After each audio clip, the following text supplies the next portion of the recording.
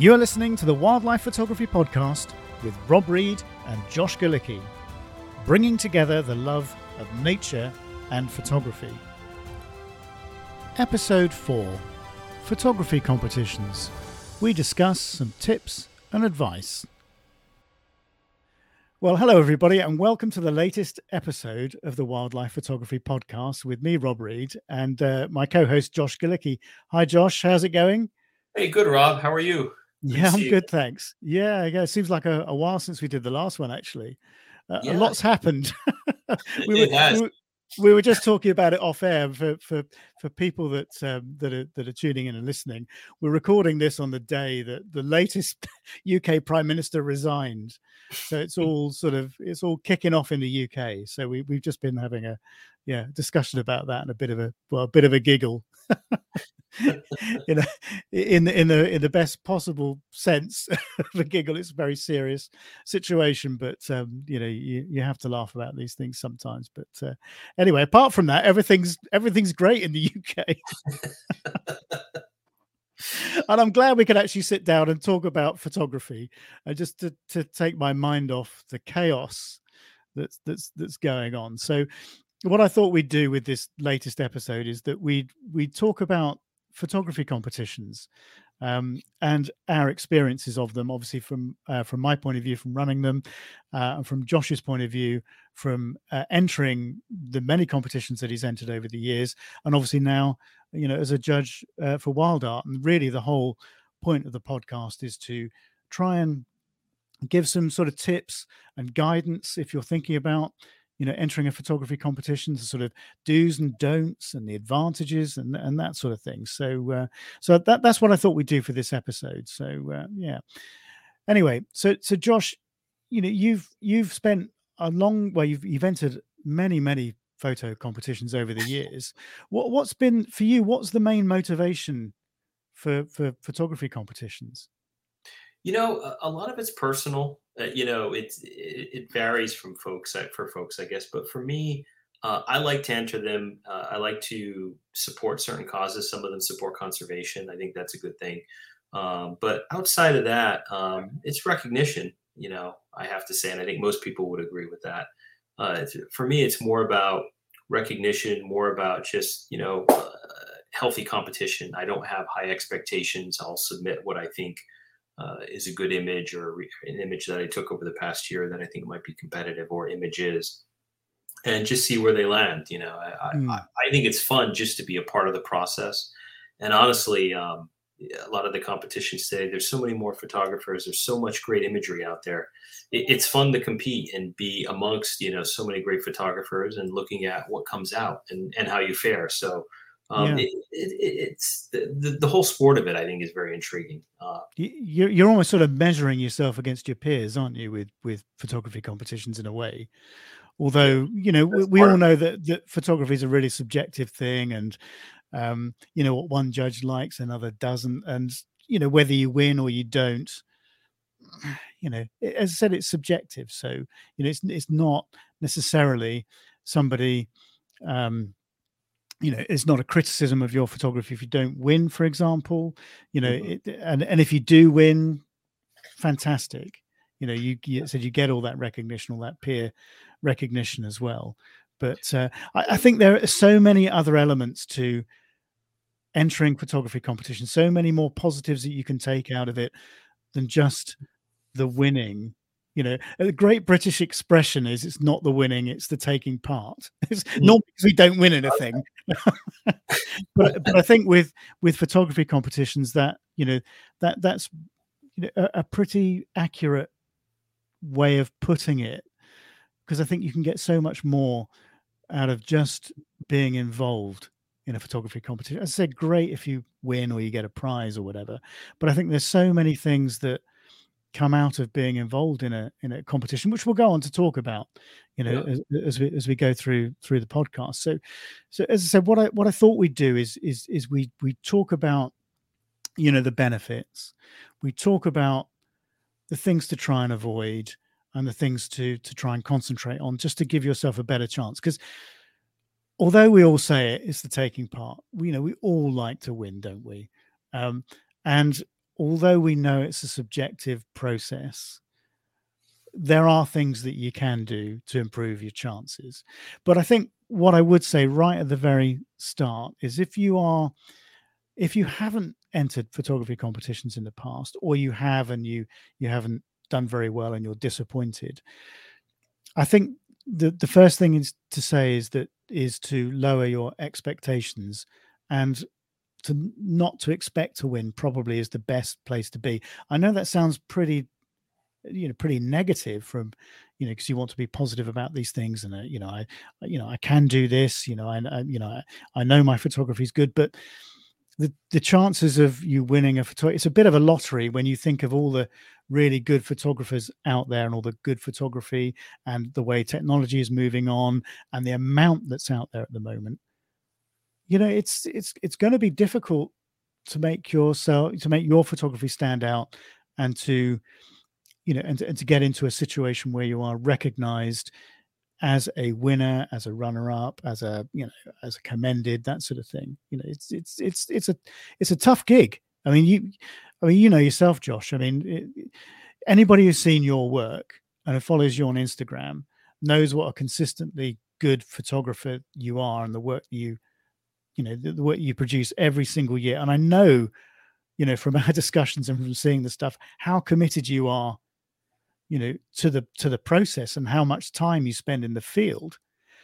But how much success do you actually get at the end of the year when you look at all the images you've taken, all the images you've submitted to photography competitions, and the results that you actually achieve, at the end of the year? Mm-hmm. Yeah, you're right. And I think, as you say, a lot of it has to do with expectations. And when I submit to contests, I don't have high expectations. If it happens, it happens. It's great. If you get something or you get recognized, and, at the end of the day, you almost see it on a daily basis. I know a lot of photographers, they'll post images on social media and they're looking for the likes. Oh, how many thousands of likes, or this didn't get as many likes. And we constantly have that pressure in today's age. And frankly, a lot of images that do great on social media maybe aren't the right images for contests, and vice versa. So we're always tested, I think, whether it's through social media, through certain types of online groups and so forth, where you're looking for that recognition, and contests are no different. But again, having the expectations that are realistic and not expecting much, as long as you love your work and you work hard and you're proud of what you do, shoot for yourself, and the rest will fall into place eventually. There's certain things you want to be smart about, I think, with contests, and other areas as well, even when it comes to social media posting. But you should not have your expectations high, because at the end of the day, it's very subjective. You should always shoot for yourself, in my opinion. Yeah, absolutely. But the thing is, being involved in the process, I think, and immersing yourself, in that process is a far more positive thing anyway. Mm-hmm. Because if you're talking about, let's say, okay, so let's talk about wild art, for example. Obviously, as I'm running it and you're judging it, it's kind of an obvious benchmark for the discussion. But it's the people that are entering that competition, who are doing well, are generally the people that are enjoying the process. And actually, being awarded or being recognized in some way is just the icing on the cake for them. It's being involved, which is the main thing, and pitting themselves against, all that other great photography that's out there, taking ideas from what they're seeing, pushing themselves to the next level, because they actually think, well, I saw this and I saw that last month, or I saw that in that competition. Wow, isn't that amazing? Am I really going to have to up my game to compete with this? And as an organizer, I get this myself. I see all this amazing imagery coming in, and I think to myself, oh, how am I going to compete with that? I've got to think of new and different things to to try and get my work recognized at the same level. And I don't think I succeed, but it's the whole process of trying and putting that, sowing that seed in your brain, keeping your creativity going, and making you look at things in different ways, not keep doing the same thing over and over and over again in a very formulaic way.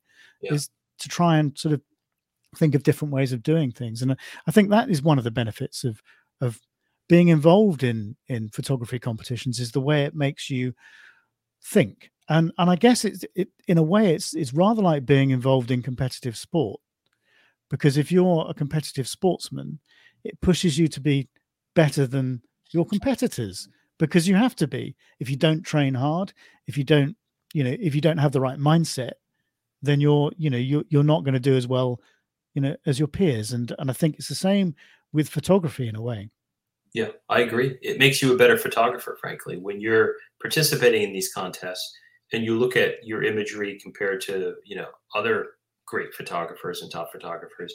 It helps, frankly. And, there's certain things that, whether it's benchmarking what's going on as far as the standard, looking or getting ideas from other images. And, it's helped me over the years partaking in contests and also, frankly, judging. I get to see what's coming in. And frankly, I've looked at over the past couple contests, some of the best imagery out there as far as wildlife photography goes, in my opinion. Yeah. Talk about space when we judged that a couple of months ago. I mean, the standard was through the roof. So not only participating, but also judging, it's made me a better photographer, and Yeah. And it's a fine line. You don't want to copycat other images, but getting better understanding of what's out there, what the standard is, different perspectives, it helps. The important thing is too, I think you want to build your own style. You don't want to mimic other photographers because, Rob, you know this. You've been involved in contests for many years now. If someone does it and they break ground with a new style, that may get rewarded. But if somebody comes in and you try to continually copycat that type of style, it's not going to get rewarded and don't have those expectations. Well, I've got a list of do's and don'ts written down in preparation for the podcast. Yeah. And copycat images is actually, now you've brought it up, is one of the don'ts for me. And I cite this example all the time when I talk about copycat images, and I think I did a video. Well, I know I did a video on it on the YouTube channel. If you see an image in a competition that wins something or does really well, and it's a kind of groundbreaking thing that nobody's ever seen before, and the example I always cite, as I say, is diving gannets, the underwater shot. But anyway, the first time I saw that, I just thought, oh, that is amazing. I mean, it's just, why didn't I think of doing that? It's just jaw-dropping. And then, so that did well in Bird Photographer of the Year for Richard Shucksmith, based on the Shetlands, because he kind of was the pioneer of that image. Yeah, I remember that. Yeah. Yeah. And so he did really well with that picture. And then the next year, I remember we had lots of diving gannets entered. And they were great. I mean, there's, you look at them and you go, oh, I mean, this really is brilliant. But the problem is you'd seen it before. Yeah. So you're not going to award it again because you're looking for something new again. So as nice as they are, that's really great, but I've seen it. So let's move on to the next thing. So what I would say is steer away from copycat images. It's fine to take, when you see a style or you see someone doing something new and you go, I could use that or an element of that, and I could incorporate it into my style somewhere or other.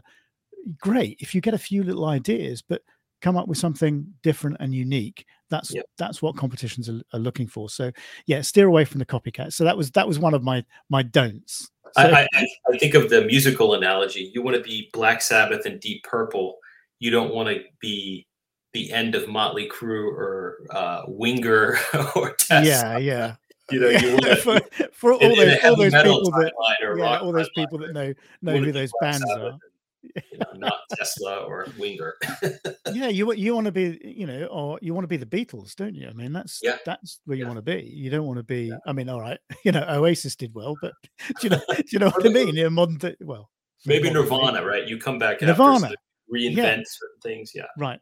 Well, actually, that's a really good analogy, because when you think of albums like Nevermind, and Sgt. Pepper, for example, we're talking about the photography equivalent of those. And it's no good re-recording Nevermind because it's been done. Yeah. So go and record your own Nevermind, by doing something else. And it's those things that stick in your mind. I mean, that album's, I just, anyway, amazing. It's one of my all-time favorites because it's just so groundbreaking. And that's, and that's what I love about photography. And when you see something new and you go, that's groundbreaking, that's what we're looking for. Yeah. And it's harder and harder because there's more and more people out there shooting, and so much has been done over the past even 5-6 years. So much new ground has been broken. I would find it hard to just, it's hard to figure out what is next. I don't know what can be done, frankly, outside of what's already been done, and that's the challenge, right? I think people might get a bit fed up with our sort of heavy metal analogies as well. Maybe you're right. Yes. But I make no apology for that. Yeah.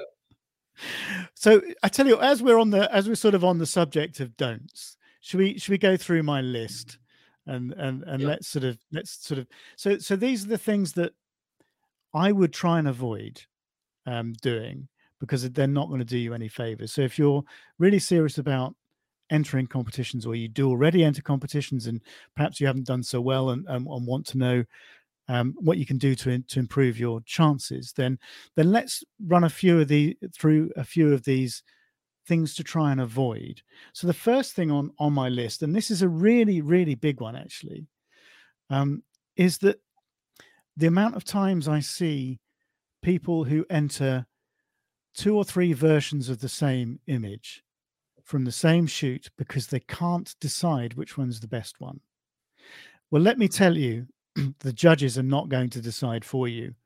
What will happen is, if you have 2 or 3 images from the same sequence, and you might have an animal in a slightly different pose, for example, and you can't decide, is it better with the mouth open or the mouth slightly closed or the head slightly turned, this sort of thing, you need to decide for yourself which one you think is the best shot. Because what will happen is, if you enter 3, 4, 5, 6 or more, I've seen at times, from the same sequence, number one, you are wasting valuable entries you could be assigning to something else, and you've paid your money to enter this competition.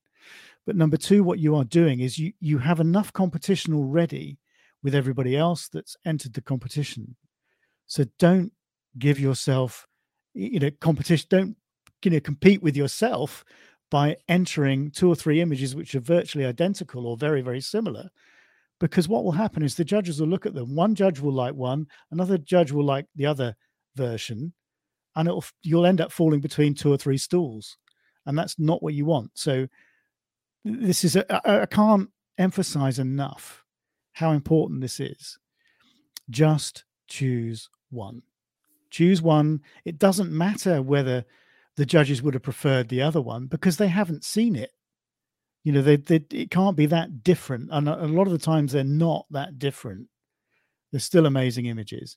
Just enter the one. Then the concentration is on that image alone. And that is that is the best way to give yourself the best chance. Do not compete with yourself, and save those and other entries for other photographs. So I can't emphasize enough how important that is. Yeah, you as the photographer have to make the decision on what's the best image in that sequence. Don't leave that up to the judges. It creates, as you say, Rob, so many other issues, frankly. I often wonder, too, is this symptomatic of, the amount of photos that can be entered in some contests? Some contests you can go 25, some 50, some you can buy another pack and put in 100. And you have all these entries. Sometimes I think folks are like, well, I want to fill all the slots. I paid for them, right? So, let me hedge my bets. This was a good sequence. I'll add 2 or 3 in there. And frankly, as you say, you're competing against yourself. That's a great phrase, actually. Hedge your bets. Yeah. Don't hedge your bets. That's right. Put everything behind one image from that sequence, and then move on and pick something else, because you're going to give yourself a much better chance by entering, a completely different image. And here's the thing, actually. I have spoken to a lot of people who have ended up doing really well with an image. And they said, do you know, well, the funny thing is, that was a last minute thing. I had 1 or 2 entries left. And I thought, oh, I'll put that one in because I might as well use all the entries that I've got. And they ended up winning something with it. That happens more than you think is possible. Actually, it happens a lot. So that comes on to another one of my points, actually, is one of my do's, actually. So let's be positive about this. If you've bought a 10 image package, enter 10 images, but make sure you choose the, good images, but enter 10, because you just never know. You might not think it's your best image, but it's not about what you think. It's about what the judges think. So use your entry allocation. Don't leave 1 or 2, because you'd be surprised. I said the amount of conversations I've had with people like that, you just wouldn't believe it.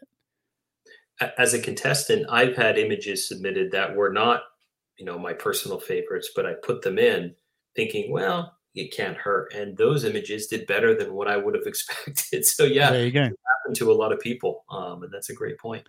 Because the thing is, you know your photography really well. You've taken the picture after all, but you're not the best judge of your own photography. Yeah. And different people have, like different things, look at things from a different perspective. And that's the problem I think we have as photographers. We get so attached to our images. We were there when we took the thing, obviously. So we don't look at them subjectively enough sometimes. And that's not a criticism. That's just a fact, and something you're never going to get away from. Somebody looking at some of your imagery, they're seeing it for the first time. You were in the place when you took the picture.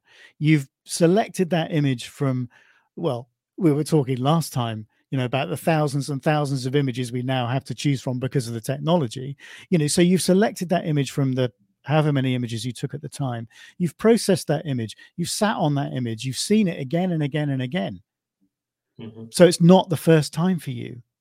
Yeah, there's an emotional story mixed in. And one thing I will say, and I've been caught up in this, and I know many photographers who've been caught up in this.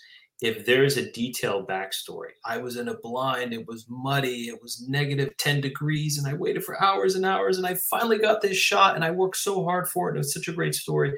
There's so much emotional investment in that shot that shot may get a greater weighting to be submitted in a contest over a shot where, well, I went to a park and I guess folks were feeding the ducks. I laid down, I got a great shot, but that shot, it might be better than the other, but they're still going to go for the other shot because it has a better story. They worked harder for it. If you're looking at the judges in contests, and frankly, any viewer, they're looking at the outcome, that shot. They're not looking at what's behind it. Frankly, they don't know what's behind it. And I think emotional attachments to images, stories behind images can cloud photographers' judgment, I think, in terms of how good that image actually is. It's a huge problem. I've seen it a lot.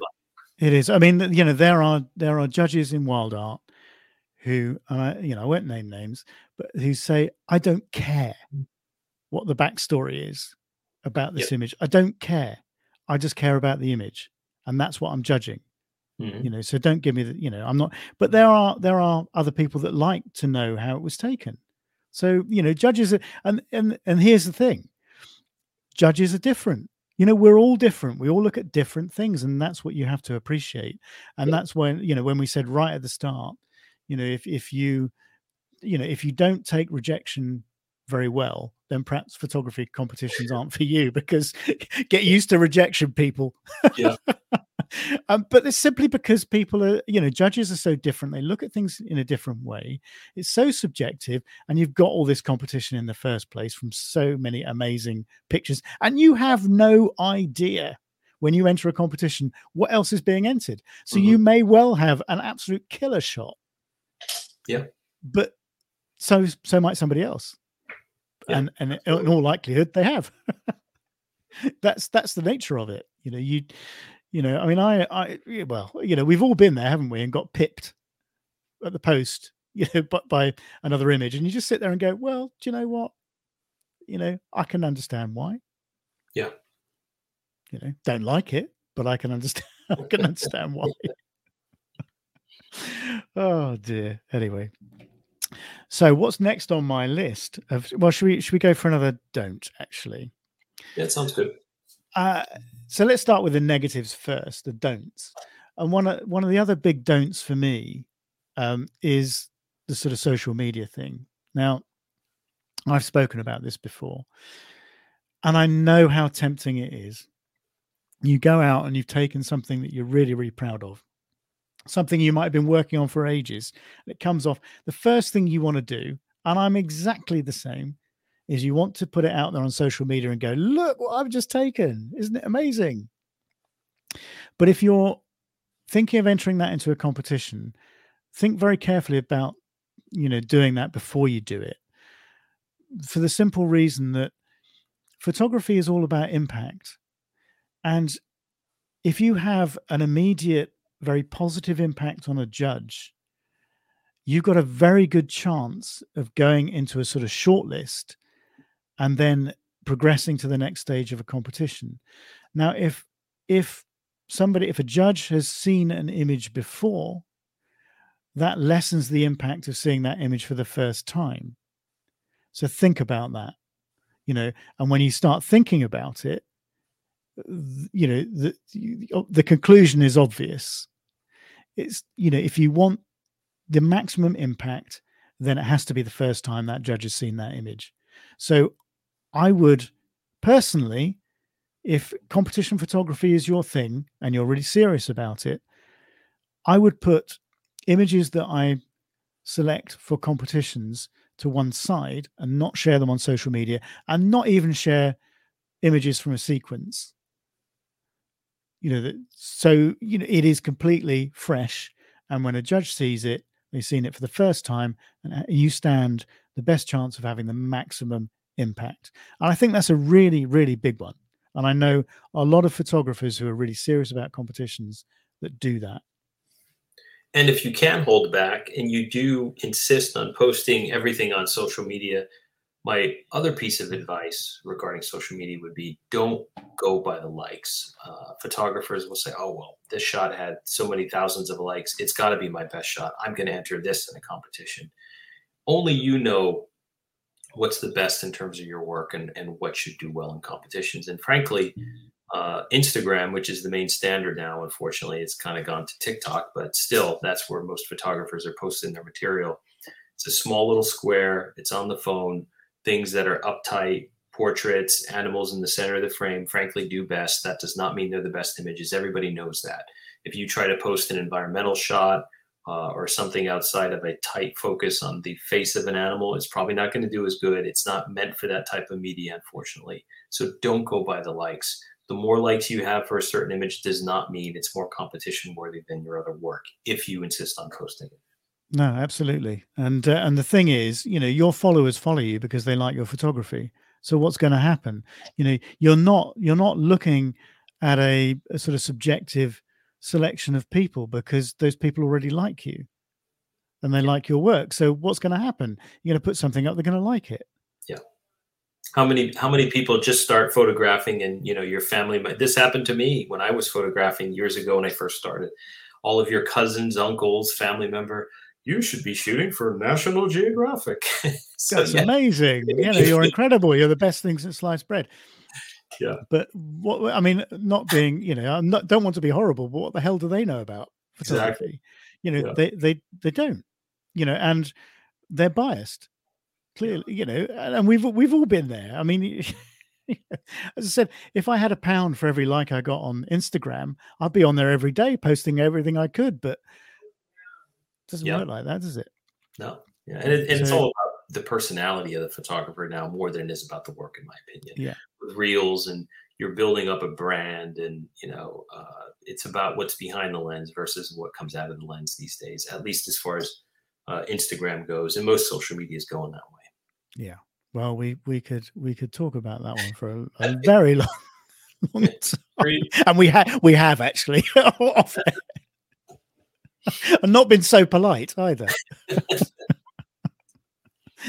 Oh dear. And the other don't. So let's get rid of the don'ts first.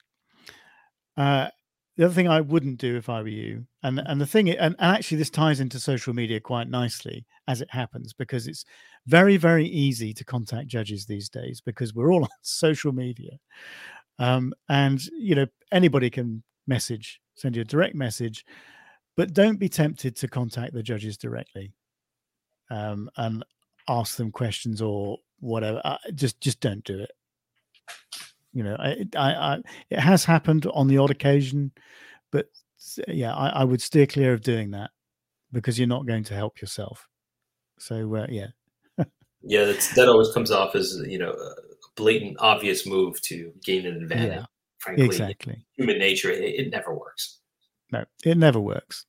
However many bottles of scotch they might want to send you, Josh. Now we're talking. No. Yeah. Well, Andy Rouse always says, bribery, that's different. There's a difference between flattery and bribery, I guess. Exactly. So let's get on to some of the do's then. Let's be, now we've got rid of the negative stuff. Well, actually, it's all positive, isn't it? Because it's like, telling people to try and avoid. It's try and avoid doing this rather than the don'ts. I think one of the biggest things for me in do this is, my dog's just arrived. Sky's just arrived for a stroke. There you go. Anyway, sorry, distraction. One of the first things for me, one of the most important things for me, in all aspects of life, actually, not just photography, is just you need to be a perfectionist. So if you're entering an image into a competition, and I have seen so many examples of this where I've just almost hung my head in my hands and just thought, someone has taken a great deal of time, spent a great deal of money to get to a location, to get an amazing picture.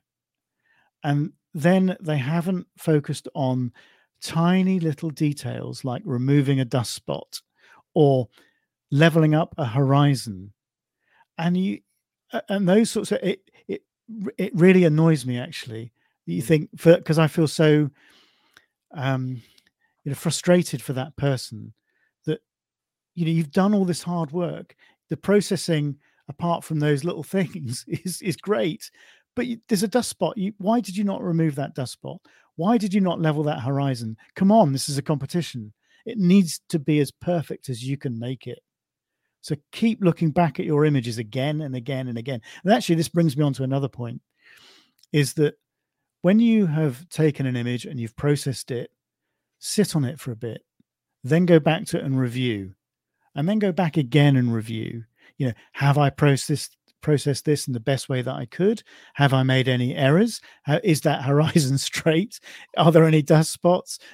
Is there anything else I can do to improve that image? Have I chosen the right frame from the sequence? Let me go back and again before you actually enter that image into the competition. Think about it really, really carefully. Taking a break and coming back to an image gives you a fresh perspective on it versus just, working on it and then moving on. It undoubtedly helps. And I'm with you, Rob, when you see the crooked horizons and you think, look, with wildlife photography, unlike landscapes, there's always going to be a little bit of cropping for the most part, with some rare exceptions.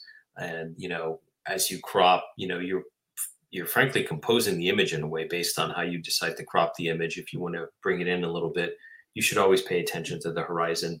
You should always pay attention to dust spots and striking that balance of what's the right amount of post-processing. There's always two extremes. There's I shoot my images in RAW, I do a conversion, and that's it. I don't touch anything. It is what it is. It's this is how wildlife photography should be. There shouldn't be any processing. And then on the flip side, you have folks who process for days, spend days on an image, and you can tell when you look at it, it's been juiced, it's been over-processed, and it's not a reflection of reality. Again, it's very subjective. For me, the truth lies somewhere in the middle. A raw image is a flat file. It's meant to be processed. Yeah. I think when it comes to processing an image, the most important thing you can do is proper dodging and burning, understanding how to manipulate the eye and usage of light. There's contrast, there's some color saturation, noise reduction. I think that all falls to the side. But on how you utilize light How do you utilize emphasis on highlights and shadows? That means the most. A little bit of grain, who cares? Some folks do more noise reduction than others. But I think it's striking that balance and doing the right amount of post-processing, not manipulating it to something that's fake, but at the same time realizing you have a flat file, you want to bring out certain colors, and you want to bring the viewer's eye to however you want the story to, whether it's the eye of the subject or whether it's up through a diagonal line, however you want to compose it. That's how you need to post-process to emphasize and make impact. There's as much skill in post-processing as there is in taking the image in the first place. Yeah, absolutely. And one of my, actually, this is another don't. I'm going to bring in another don't here. The amount of files that I see where what I call it is that sort of Spinal Tap saturation slider, where it goes to 11, and the thing is, it's just a global thing. Somebody's grabbed the saturation slider and globally saturated all the colors, and they've created something that is not of this world. Yeah, because they try to give it more punch. The post-processing needs to be more subtle than that. Yeah, subtlety goes a long way with juice so much. I see all these shots, especially on Instagram recently over the past few years, backlit silhouettes, especially when you have, a golden sky or a red sky, it gets so juiced, it looks nuclear. It's like, where's the mushroom cloud at this point? Subtlety goes a long way. It's often overlooked, but when you look at an image too, I think an image should have different forms there should be different layers in there. You want to peel back the onion. Some of the best shots have many different layers you want to peel back. You look at a shot and sometimes it has a lot of impact, but that can go away really quickly. And obviously that's the goal when you saturate and you really want the colors to stand out. But at the end of the day, it can be very superficial. Yeah. One of the biggest mistakes I see in competitions is the right picture, but in the wrong category. Mm-hmm. So by right picture, I mean a really good picture, but it's just been entered in the wrong category. And judges often get really frustrated about this when they ask me, can we move it to another category? And I say no, simply because part of the skill of a competition from my perspective is that you need to understand what the category is asking you for. And it's unfair on everybody else who have chosen their images really wisely that fits the category brief better. To move an image from another category into that category just because you like it, that's completely unfair, because you're not, I just think you're not being fair on those other photographers who've chosen the category wisely. So I've always, and I did this in Bird Photographer of the Year, and I do it in Wild Art, I always refuse to do that. And I know some other competitions do that because they want to show the best images and they want any excuse they can to show them. So they will move them from, if they don't think the category is right. But personally, I just think that's wrong, because part of the skill of a competition is choosing the right category for the right photograph, and that's a real skill. Yeah. But photography competitions, it's partly skill, but there's a lot to do with skill, and that's one of the skills you need to think about and develop, and think about so the takeaway from this is to think about what the category is asking you for really carefully, and don't try and make an image fit a category just because it's a good image. Choose the images that best fit the category. So don't try and sort of reverse engineer it. You've got to think what the category is asking you for, and in some instances, go out and deliberately shoot for that category, with that category in mind. And I know people that do this. Mm-hmm. They look at a competition, they go, right, I'm going to, target those categories. Yeah, and in most cases it's obvious, but in some cases it's not. I mean, take the categories in Wild Art this year. If you went out and had a great wide angle shot with the environment and the animal was small in the frame, well, naturally that's not going to go in eyes. But there's other categories where, if you have, for instance, I don't know, maybe an elephant on the Mara backlit, incredible sky, great textures in the clouds. I can go potentially, would it work in color? Would it work in silhouette? Would it work in light? Maybe it works in all three, but at the end of the day, what category does it work best in? So there are areas where you have an image that's great and it can work in multiple categories. It's figuring out though, where does it best fit the brief? And as you say, Rob, it's an art, and it's a major decision to make on the photographer's behalf. And the decision should be incumbent on the photographer and not the judges to move it around. I agree. And you're right. There's other contests that reserve the right to move photographs around. That's happened. And I know it's been done. It's happened to you. I know it's been done because I've seen it. Yeah. And personally, I've always thought that's not cricket.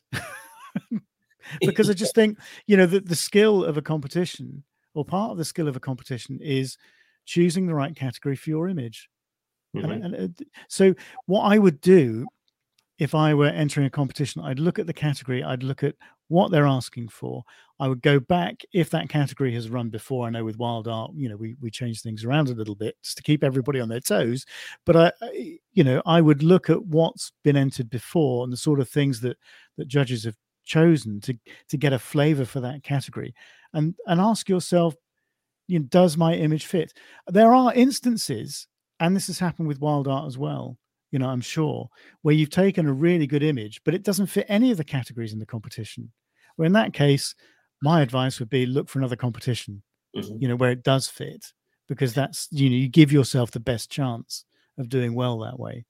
And I think your advice, Rob, on researching the categories is also the same advice you can apply to researching the competitions.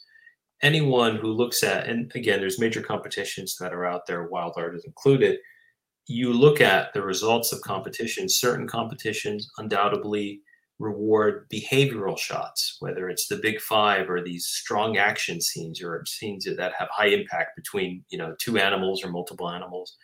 There's a trend there. Other contests don't necessarily go for the behavior. It's maybe the more artistic, the more abstract. Other contests go more for photojournalism, whether it's, the plight of an animal, whether it's pangolin. So do your research on the contest, because contests have their own styles when you look at it, or trends of what they're looking for. And that's normally indicative of the judges and maybe, the focus of the contest or the theme of the contest. So, and that helps inform me as a contestant when there's certain shots I have that I will submit to one contest, but not the other. Not that it doesn't fit the brief, it fits the brief in both. But I know just based on the history what they're looking for. Some are behavior, some are not. Some are artistic, some are not, so forth. Yeah, and actually researching the judges as well. Yeah. Because they're the ones that are judging your images after all. So if you go, I know that Gail Bisson does this. Any competition that she enters, she researches the judges. She goes through their Instagram profiles. She goes through all their social media, and she looks at the things that they like. And that's smart. That is smart, because then you get a feel for that. You get a feel for the person that's judging, or the people that are judging your photographs, and the sort of styles that they like. Yeah. I mean, all these things. You just. Even if there are sort of two or three things that sort of push the needle a little bit further in your favor, worth doing. It's like anything, take it seriously. If you want to do well, and the amount of emails that I get, that say, I've been entering and I haven't, I don't understand why I'm not getting any traction. It's difficult, I mean, look at the top 100 images in Wild Art, for example, that come out every month. And when I look at those lists, I just think, man, and the amount of photography that we've had to turn away from those, that I really liked and the other judges really liked, it's incredibly difficult just to get there, and when you think that on average, and I make no secret about this, on average, we get maybe 1,000 images in for every category. You're thinking, well, that's 1 in 10. That's a really good hit rate. And look at the standard. And when you think about that, it's like, well, we've got 900 others that aren't in that list. And then it really starts to sink in, how much work and research, and needs to go into this if you're really serious about doing well. And it's a double-edged sword too. And I'll be frank. I'll speak bluntly. I think there are certain competitions also that I've seen that exist that, frankly, in my opinion, don't reward the best images. They reward more mediocre images. There's a lot of contests that have such great outcomes when it comes to imagery. It's intimidating for photographers, and photographers are like, I'm never going to meet this standard. I'm not even going to apply. But these other contests don't have as high of a standard. There is a market out there, frankly, for that, and I've seen it. Anybody can see it who knows wildlife photography. Certain contests reward better images. It's that simple. Do you know they're be careful what I say, I suppose, but that's a really interesting point, because I tell you now that it's happened that the contests will award images, mediocre images, should I say, simply because they don't want people to get intimidated. Because after all, when you think about it, as a competition organizer, the more images that are entered into a competition, the more successful that competition is going to be commercially, because it needs to make money. I mean, this is at the end of the day, it's primarily these are businesses, and their businesses are there to make money. So the more entries you can attract, the better. And to your point, Josh, the overall standard, the better it gets, the more intimidating it gets for the majority. Mm-hmm. So therefore, you're almost, creating a real problem for yourself as an organizer in entry generation, because, I said the more intimidated people feel, the less images you're going to get, and you need a volume of images to sustain the commercial basis of the competition. There's sort of comment that I made right at the start about don't enter similars. From a competition organizer's point of view, if I put that hat on, and if you want to enter 5 images that are virtually the same, you're paying for that. So from a competition organizer's point of view, that's great. That's good news. From advice from entering a competition, if you want to do well, and this is my whole focus for Wild Art, is not necessarily, I mean, yes, it needs to make money. Of course it does, because it needs to, it just needs to make money to exist. I mean, it's the reality of it. But my primary focus with it is to take people on a journey, and take people on a journey of improvement in their photography, and inspiring people in their photography. And I don't believe in being disingenuous and dishonest by trying to tell a different story, and say, yeah, great, oh yeah, the more images you enter exactly the same, the more chance you've got. It's nonsense. It's not. And as a contestant and a judge of contests, I can tell you that I have much more respect for a contest that is focusing on merit and awarding the best photographers versus, and a lot of photographers out there understand there are competitions out there. It's a grab bag for money, to raise money for other things internal to the organization, and have rights to a bunch of photos that you can use for calendars and other things. So you don't want that impression. And I think I think it's much better that there's pros and cons on both sides, but at the end of the day, as a contestant and as a judge, you want to be involved in contests that strive toward the merit and strive toward recognizing the best imagery out there. That's, it's not, maybe it may not make the best business sense, but it's always the best thing to do, in my opinion. Yeah. Now, another big thing, and I think it's really important that people don't do enough, actually, is make sure you read the rules. And actually, your comment about, rights grabs, if you like, for contests, and, because there are contests out there and a lot of them are the free contests. And there are a few that I can think of that basically, if you enter your images, they effectively have copyright on them, and they can use them in whatever way they want to. So make sure before you enter any competition, you read the rules thoroughly. I know it's a ball ache because there are a lot of rules, but they're there for a reason. And I think that, you need to understand what you're getting yourself into, and you also need to make sure that you don't infringe any of those rules. And I've had to do this, right?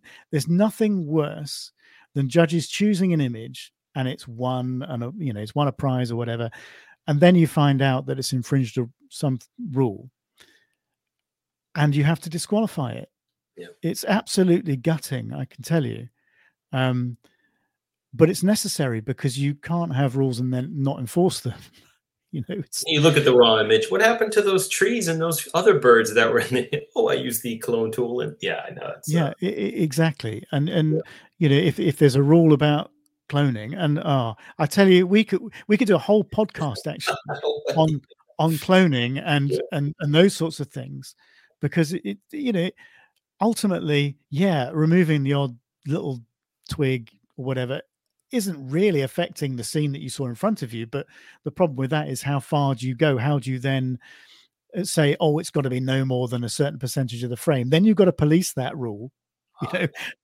It's much easier for competitions to say no cloning in that example. What's so amazing, Robin, we could spend hours on this too, how wildlife photography and nature photography in general has evolved to be very fundamentalist in terms of what can or can't be done in imagery, versus food photography or fashion photography, where the complete opposite is the case. And if you want to talk about manipulating reality, well, if you're shooting at f2.8 and you're blurring out your background, is that what you see in the field? No. You can take something that is in focus in the background and apply Gaussian blur in Photoshop, and isn't that the same, hypothetically speaking, of than using an f2.8? There's so many gray areas there when it comes to this stuff. We should do a podcast on this. We should do an episode on because honestly, it's so emotive. Yeah. And you have people on either end of the spectrum and everybody in between. You were talking earlier about just taking a raw file, not doing any processing, and it's like the pure, the absolute purists say, no, you can't do anything to it. Well, no, actually, what do you think people did with film? Do you think they didn't develop that film? Do you think they didn't dodge and burn in the dark room? Of course they did. The raw file is there. It's the information that you then work with to create the image that you had in your mind. And what I say to people when they say how much manipulation is actually allowed, because it's a really, really difficult thing to legislate for in a really accurate way. And my answer normally is, well, you have to represent pretty much what you saw in the field. If you're not doing that, and you're manipulating it in a way that doesn't show what you actually saw, then you've probably gone too far. Yes, you can bring out certain and highlight certain parts of a photograph. You can change, the color temperature if you like, to give it a bit more of a cool feel or a warm feel, whatever, but it sort of emphasizes what you had in front of you at the time. I think that's fine. Yeah. And it's just, I guess you could say it's science, maybe, is that the right term? But the dynamic range in your eye is much more expansive than any camera sensor. So yeah, I mean, if especially when you have skies and you have foregrounds, there's always things you want to bring out or bring down. And, so yeah, I think it is possible. Folks will say, well, what you saw in the field, or what your eyes saw, or what your eyes have seen, it's the image. What are you talking about? Well, no, it's not. The eye, we have a wider dynamic range than any camera sensor does. So there are things you should manipulate, in my opinion. But I think as long as you're not misrepresenting a scene, I think that's the key. If you've changed the background, or you've introduced elements or whatever, well, just stuffed anteater and posting it on, or mounting it on, or you've got a pet wolf or something. It's not photo manipulation, I guess. It's more subject manipulation. But hey, you're right. And ethics is another thing. I mean, as a photographer, the most valuable thing you have and you submit in these contests, it's your word. You want to be ethical. You shouldn't make things up. You should be true to form. and follow the rules. And if you don't follow the rules and you're trying to get one over on the judges of the contest, don't do it. It's Yeah, but eventually going to catch up to you. do you know what? Do you know you're only cheating yourself? Yeah. And I actually think that, I guess there are circumstances where people have got away with things, that they shouldn't have done, and it hasn't been picked up. I mean, that anteater, for example, could have happened. It could have got away with it. Mm-hmm. So what motivates people to do that? And what does that say about their personality and their moral compass? Mm-hmm. Anyway, it's kind of the darker side of competitiveness, right? It is. It's so competitive that it's anything goes. That's certainly not. Yeah, obviously not the best answer. We were having a discussion off air about young entries and where I've seen that people have masqueraded as young photographers just to try and win a prize. Yeah, it happens. It happens. When you run a photography competition, expect the unexpected, because whatever you think people, however low people, you don't think people will stoop, they do. And that's, well, we shouldn't get bogged down with that because it's a rather negative thing to talk about, but it does happen. And as an organizer, it's really tough, actually. I mean, I do feel for these situations where you've got something like the anteater, for example, or the wolf jumping the gate, which is another great example. That's right. I forgot about that. Yeah, that was great, wasn't it? There was like a piece of me and it jumped over, I think. Yeah. And well, it was a pet. Oh, is that what it was? Yeah, it was a pet, and or a, well, maybe not a pet, but it was, it certainly wasn't a wild animal as had been claimed. So yeah. And it gives wildlife photographers a bad name in general. I mean, I've had images where I would post and I would get comments privately through social media or through my website, and they would be, "Oh, that's too good to be true. What did you do to get that image?" Well, no, I mean, I worked hard at the image. I planned so, and it so happened that way. But you don't want to get to a point where every image you see, there's this doubt. Oh, well, that had to be baited, or there was some audio call blaring, or there was some sort of manipulation here. It's too good to be true. And that, it lowers the standard. That's one of the things. That's one of the things that I actually don't enjoy. Yeah. Is having to think that way, having to look at things, and we did call something out last year. It was glaringly obvious in the end that I knew there was one particular image. Something isn't quite right about this, and when I looked at the technical settings and what the image was of, I thought this can't possibly have been taken like this, because the shutter speed wasn't fast enough to capture what was captured in the way it was. Anyway, so I worked out what had happened, because something about it just didn't look right. And actually, when I looked at it closely, what I had thought was the case, and that's really disappointing. Yeah, anyway. Let's not dwell on that. Let's not dwell on it. So look at the rules, everybody. Look at the rules. Do it. Make sure you go through them meticulously, because the last thing you want is to do really well and then find you've just clipped some rule somehow or other. And the thing is, you've been, you've had that disappointment yourself, haven't you? Yeah.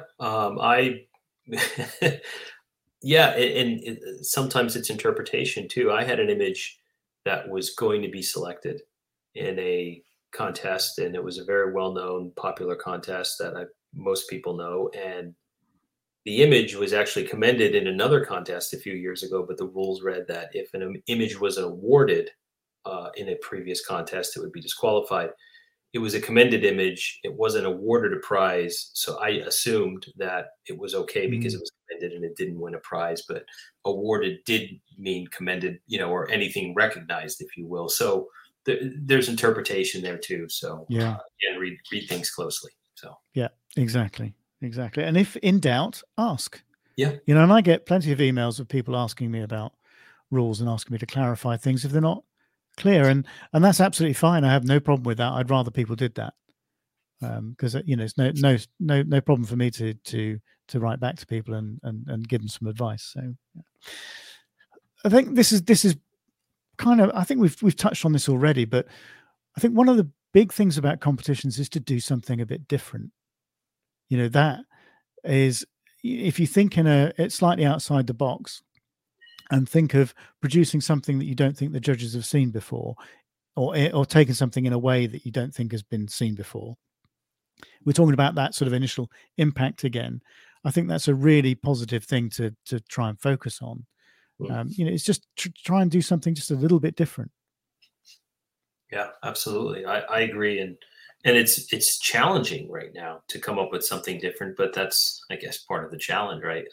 It's so many things have been done, but yet I think with the advancement of technology, we talked about this in another podcast, Rob, with where cameras are, there's more things you can do in the field, and there's more opportunities you have, I think, to catch either, wildlife or just nature in general in different perspectives in different ways. If you can shoot 30 frames a second in low light, you're going to get a lot more action than you did years ago, or these dynamic moments. So there's more opportunities out there, but you're right. You have to think of something different and finding a way to present images that are impactful, or that, maybe it's in the general genre of things that have been chosen in the past, but it's just a slight tweak or a different approach to it that still makes it fresh. So there's different ways to approach it. But it's like anything, isn't it? I mean, when you think of the basis of music, how many basic chords are there? But how many, sort of different, sort of interpretations, and how many, ways that those sort of notes and chords are put together in a different way make things stand out. But effectively, they're using the same building blocks. They're just putting them in different places and in slightly different ways. And so they're always thinking of, musicians are always thinking of new things. There's always groundbreaking music, as we sort of talked about a little bit earlier. So it's the same with photography. I mean, just look at it that way. I mean, we're all using the same building blocks. It's just we can put them together slightly differently, I think.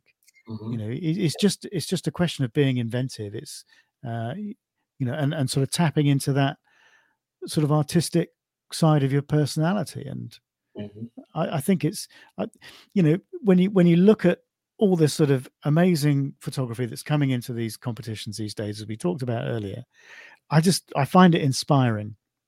You can look at it as being intimidating, if you like. Personally, I look at it as being inspiring, and I see where the benchmark is, and I just think, can I compete with that? Yes, I can, or I can try to, at least. Will I, do I enter a lot of competitions myself? No. Have I done well in competitions in the past? Generally not, but there's been the odd one or two along the way. But I just think you just need to be so different. But it's within all of us. We all have, some of us might have a better camera than the next person, but we talked about this in one of the other podcasts. It's not the camera in your hands necessarily. It's what you have between your ears and the way that you look at things. That's the creative side of it. The camera is just the tool. It's just the tool. A camera can't put you in the right place at the right time in the field. It can't compose for you. There's certain things it can do, but it's not everything. And when it comes to the importance of what makes a good image, it helps on the fringes, but not at the core of it. I totally agree. Yeah. So I think that's a good place to leave it. We've been going for about an hour. Yeah. We probably won't edit this down too much either, because I think it's been pretty good.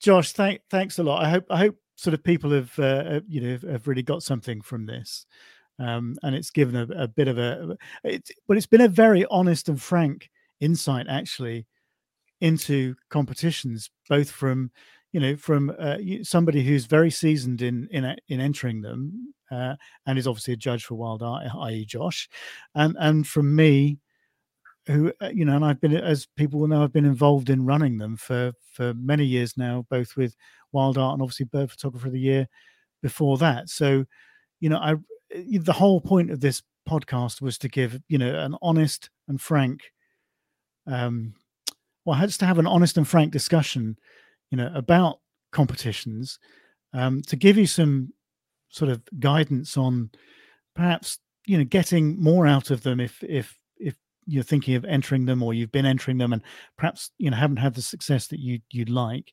So I hope that, you know, that there will be a few takeaways from this for people to you know, perhaps improve the chances, or I don't know, improve their photography even. I mean, that's what this podcast is all about. Is so if you can take one or two things away from it, as we said before, then I think we've done the job that we set out to do. So, Josh, thanks very much for your time. What's next for you? What's Oh, in terms of photography, I can say it's all about fall color right now. So I was just in northern Pennsylvania this past weekend photographing waterfalls. Actually, not animals though, which is a nice relief. Some fungi, waterfalls. You know, foliage is peak up there right now. And now I'm back at my house on the Eastern Shore of Maryland, and probably a week and a half out from peak. So I'm just chasing fall color right now. Yeah. It's a beautiful time to be in the Northeast United States. Fall and spring are special. So trying to get out as much as possible these next couple of days. Yeah, well, I had a couple of days away in Wales a couple of weeks ago, which was really good. Didn't get a lot of photography done, but I did spend some time on the beach, and we had some amazing light. So it was just, I think I had common tern, and I had carrion crow and oyster catchers, which you'll know the oyster catchers are one of my favorites. And I'll tell you a funny story. Well, it wasn't very funny, actually. I was quite annoyed. This has happened to me before. I'm sure it's happened to you. I was lying on the beach photographing these oyster catchers, and the tide was coming in. So I'd been lying there for like half an hour, and the tide was bringing them closer and closer and closer to me. And there was this always lovely surf, and the light was great. And then just at the point I thought, oh, I'm going to get some killer shots here. Of course, what happened? Our four-legged friends came along with their owners. Oh, I thought you got soaked up. Plus the birds, and yeah, and all I got was, "Oh, sorry, we're really sorry," and I got up and walked away without saying anything. I just that's you know, I just have to do that anyway. And then I came across one of the last, actually, was a juvenile common tern. And it was what must have been one of the last birds, you know, of the autumn before it left, you know, for sunny. The that I have here just left in the last week, actually. Come to think of it. That's right. So that happens when the dog. It's even worse when, you know, the dog comes by and the bird gets chased away, and then they ask, "Oh, so what are you photographing?" Well, I'm photographing what you just chased away. Yeah, you see that bird over there on the horizon? Yeah. That's what I was photographing. Yeah, thanks. Yeah.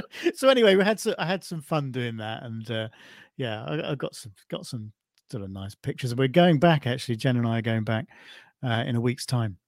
Oh, sweet. And we're going back to Pembrokeshire, and so that, and I know that is close to a really good sort of oak woodland and all that. Oh, it's just going to be amazing with the autumn color and the fungi there, and then the birds on the coast, and it's going to be brilliant. And the last time we stayed at this place, I had house sparrows, you know, all, you know, in the backyard, and it's just great. All this lovely sort of backlighting and things. I had a great time, so I'm really looking forward to going back there again. The backlighting sounds nice, but I can tell you, not many people in the U.S. will say that they're enjoying house sparrows in the back. Well, we have plenty here. We may want to give back, but yeah, well, it's a bit like that in the starlings, isn't it? Oh yeah, house sparrows are tough. I have bluebird houses, eastern bluebird houses on my property, and they compete with the house sparrows, and the house sparrows are just tough. You know, they always beat up on the bluebirds. Yeah. Yeah, well, but similar to the starlings, they've been declining in the UK. Yeah, we have plenty of those. So yeah, there's something they like over here a little bit more in the New World, it seems like.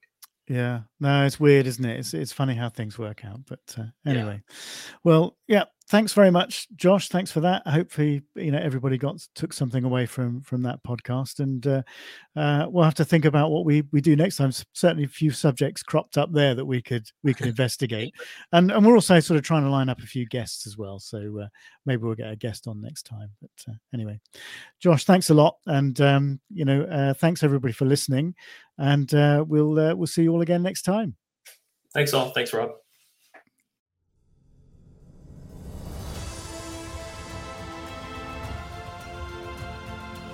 You have been listening to the Wildlife Photography Podcast. If you have enjoyed the content, then please help us to spread the word by sharing a link on your social media platforms, giving us a like, and leaving us a comment. See you all again next time.